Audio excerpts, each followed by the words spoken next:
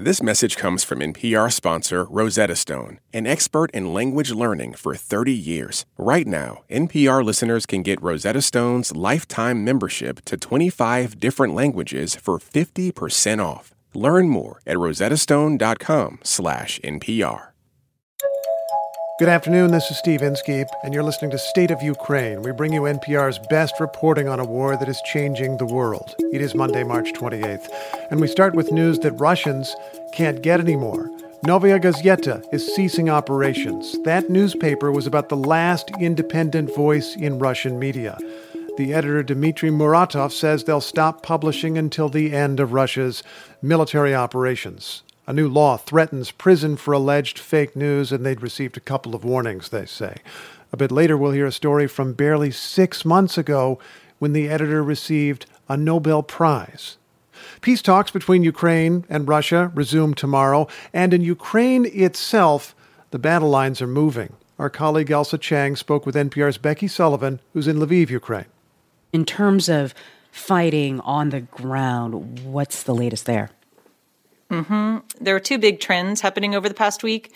The first is that Russia seems to be shifting focus, basically changing to more of a defensive posture, standing still instead of advancing around Kyiv, and maybe looking to intensify their efforts in the south and especially in the eastern part of the country, which means places like Mariupol, the city on Ukraine's southeast coast, will probably see even more shelling in the weeks ahead. Today, the mayor there said that 5,000 civilians have died there, a number that we can't verify because it's really not safe to come anywhere near the city. And then the other element here is that Ukraine appears to be mounting some successful counteroffensives. Today I talked to Major Andriy Shulga. He's a spokesperson for the Dnipropetrovsk Region Territorial Defense. Here's what he had to say. Такі дії, звичайно, проводяться. Звичайно, вони є по всій нашій країні, по всій... What he's saying here is that successful counterattacks are taking place throughout the country, which the Pentagon confirms. The biggest ones appear to be in the south, near the city of Kherson, which was really the only major city that Russia has taken so far. And then they're also making moves in the northeast, near the city of Sumy. And Ukraine also said today that they've retaken Irpin, which is a suburb northwest of Kyiv that has seen some heavy shelling. Obviously, it's too soon to say that the tide is turning, but it does sound like Ukraine's forces have been able to hold on. What does the outlook look like for Ukraine at this point in this war? Yeah, I think it's changing from what a lot of analysts expected at the outset. Part of that is that Russia really has mismanaged the war so far, especially in the early days. Another factor is that just over the past 8 years, Ukraine's military really has become a much more professional and experienced military and much more well-equipped thanks to years of being supplied weapons by the West. And Ukrainian officials sound increasingly confident about a Ukrainian victory, and everyday people too, frankly. One key could be the changing weather. Before the invasion, experts widely viewed winter as key to Russia's goals, in part because tanks and other heavy equipment move better on frozen ground. But it's late March now, and so the ground's no longer frozen, of course.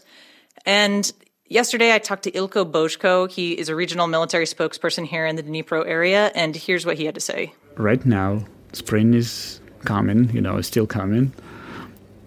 It will be totally fulfilled with greenery, and it's really good for guerrillas to start working with.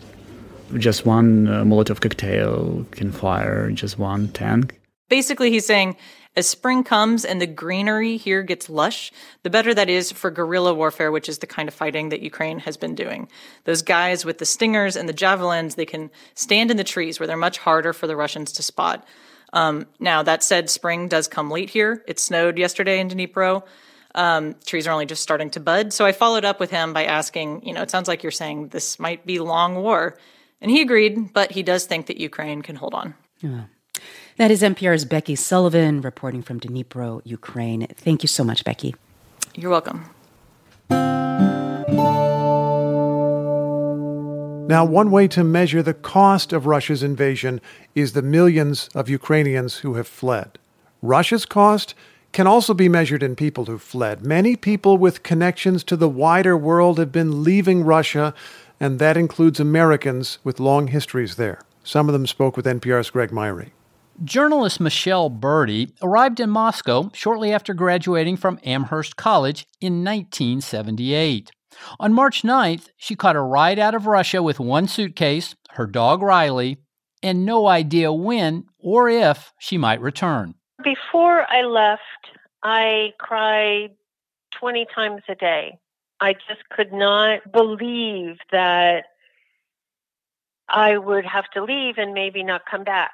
When Russia invaded Ukraine on February 24th, Birdie initially planned to stay put and keep working at the Moscow Times, an English-language newspaper. But she knew it was time to leave a few days later when Russia passed a law saying anyone criticizing the war could get up to 15 years in prison. You can't call it a war, you can't call it an invasion, you can't call Russia the aggressor. It would be impossible to obey the law, and it just seems suddenly just very dangerous for all of us. She's seen a lot over the past 4 decades: the collapse of the Soviet Union, political chaos, financial meltdowns, but nothing like this. I had 3 days to figure out what of my entire life that I had in Russia I could put in a suitcase and a take-on bag.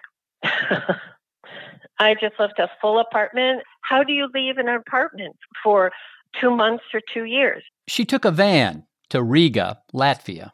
It cost 100 euros for my dog and 90 euros for me. Hundreds of American companies are pulling out of Russia, and Dale Buckner is helping some of them. Buckner's company, Global Guardian, has chartered 4 flights out of Moscow for American executives, their families, and many Russian employees at those companies. Here's the gritty reality.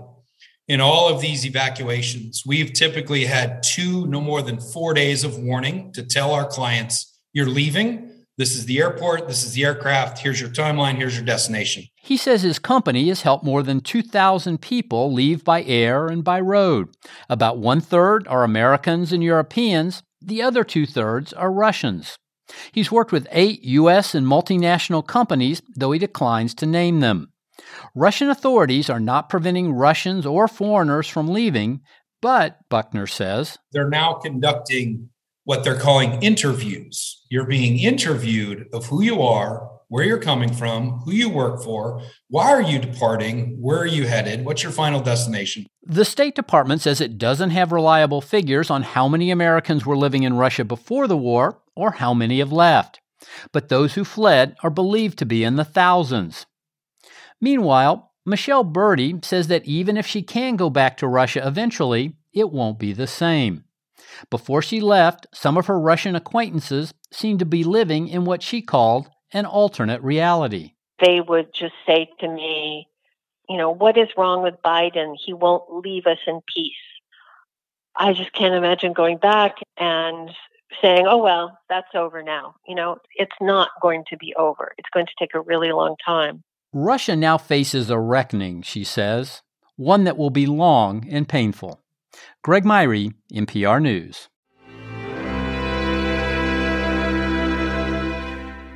Now, we mentioned earlier that one of Russia's last independent media voices is shutting down. In the face of a new media law, Novaya Gazeta is ceasing operations, it says, until the end of Russia's military operation in Ukraine.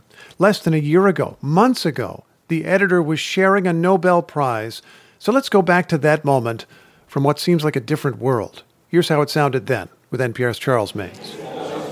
In announcing the award for Dmitry Muratov, Nobel's committee chair Berit Reiss-Andersen cited his newspaper's years of investigations and critical reporting on politics, corruption, and human rights. Novaya Gazeta is the most independent newspaper in Russia today, with a fundamentally critical attitude towards power. Muratov was among a group of journalists who founded the paper in the early 1990s, reflecting a push for newfound freedoms in post-Soviet Russia. But the newspaper came to pay a heavy price for holding truth to power. 6 of its reporters have been killed in connection with their work, including the murder of star journalist Anna Politkovskaya in her Moscow apartment building in 2006. Speaking to a scrum of media and supporters outside Novaya Gazeta's office in Moscow, Muratov dedicated the prize in their memory. Для нас это значит признание. It is first and foremost an acknowledgement of our fallen colleagues, said Muratov, who also praised a new generation of Novaya Gazeta reporters who followed in their wake.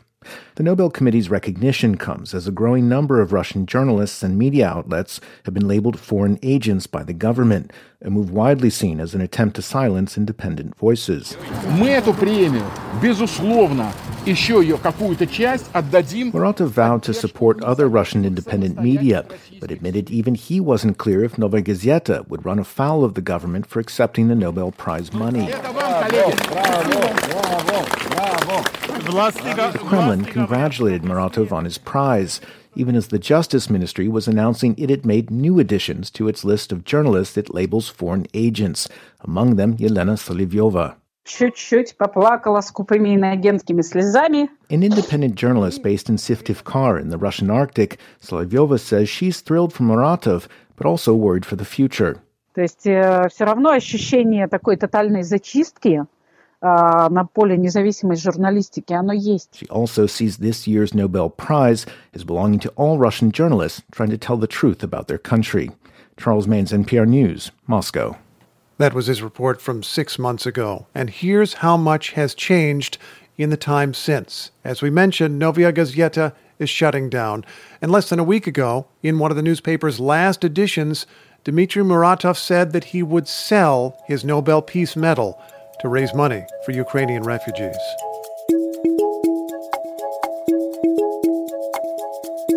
This is State of Ukraine, where we're highlighting NPR's best reporting of the Russian invasion. I'm Steve Inskeep. For more coverage, you can check out Up First, NPR's morning news podcast.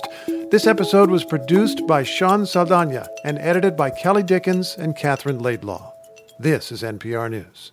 This message comes from NPR sponsor Vuori, a new perspective on performance apparel. Clothing designed with premium fabrics, built to move in, styled for life. For 20% off your first purchase, go to vuori.com/NPR. Support for NPR and the following message come from IXL Learning. IXL Learning uses advanced algorithms to give the right help to each kid no matter the age or personality. Get an exclusive 20% off IXL membership when you sign up today at IXL.com/NPR. This is my voice. It can tell you a lot about me, and I'm not changing it for anyone. In NPR's Black Stories, Black Truths, you'll find a collection of NPR episodes centered on Black experiences. Search NPR Black Stories, Black Truths wherever you get your podcasts.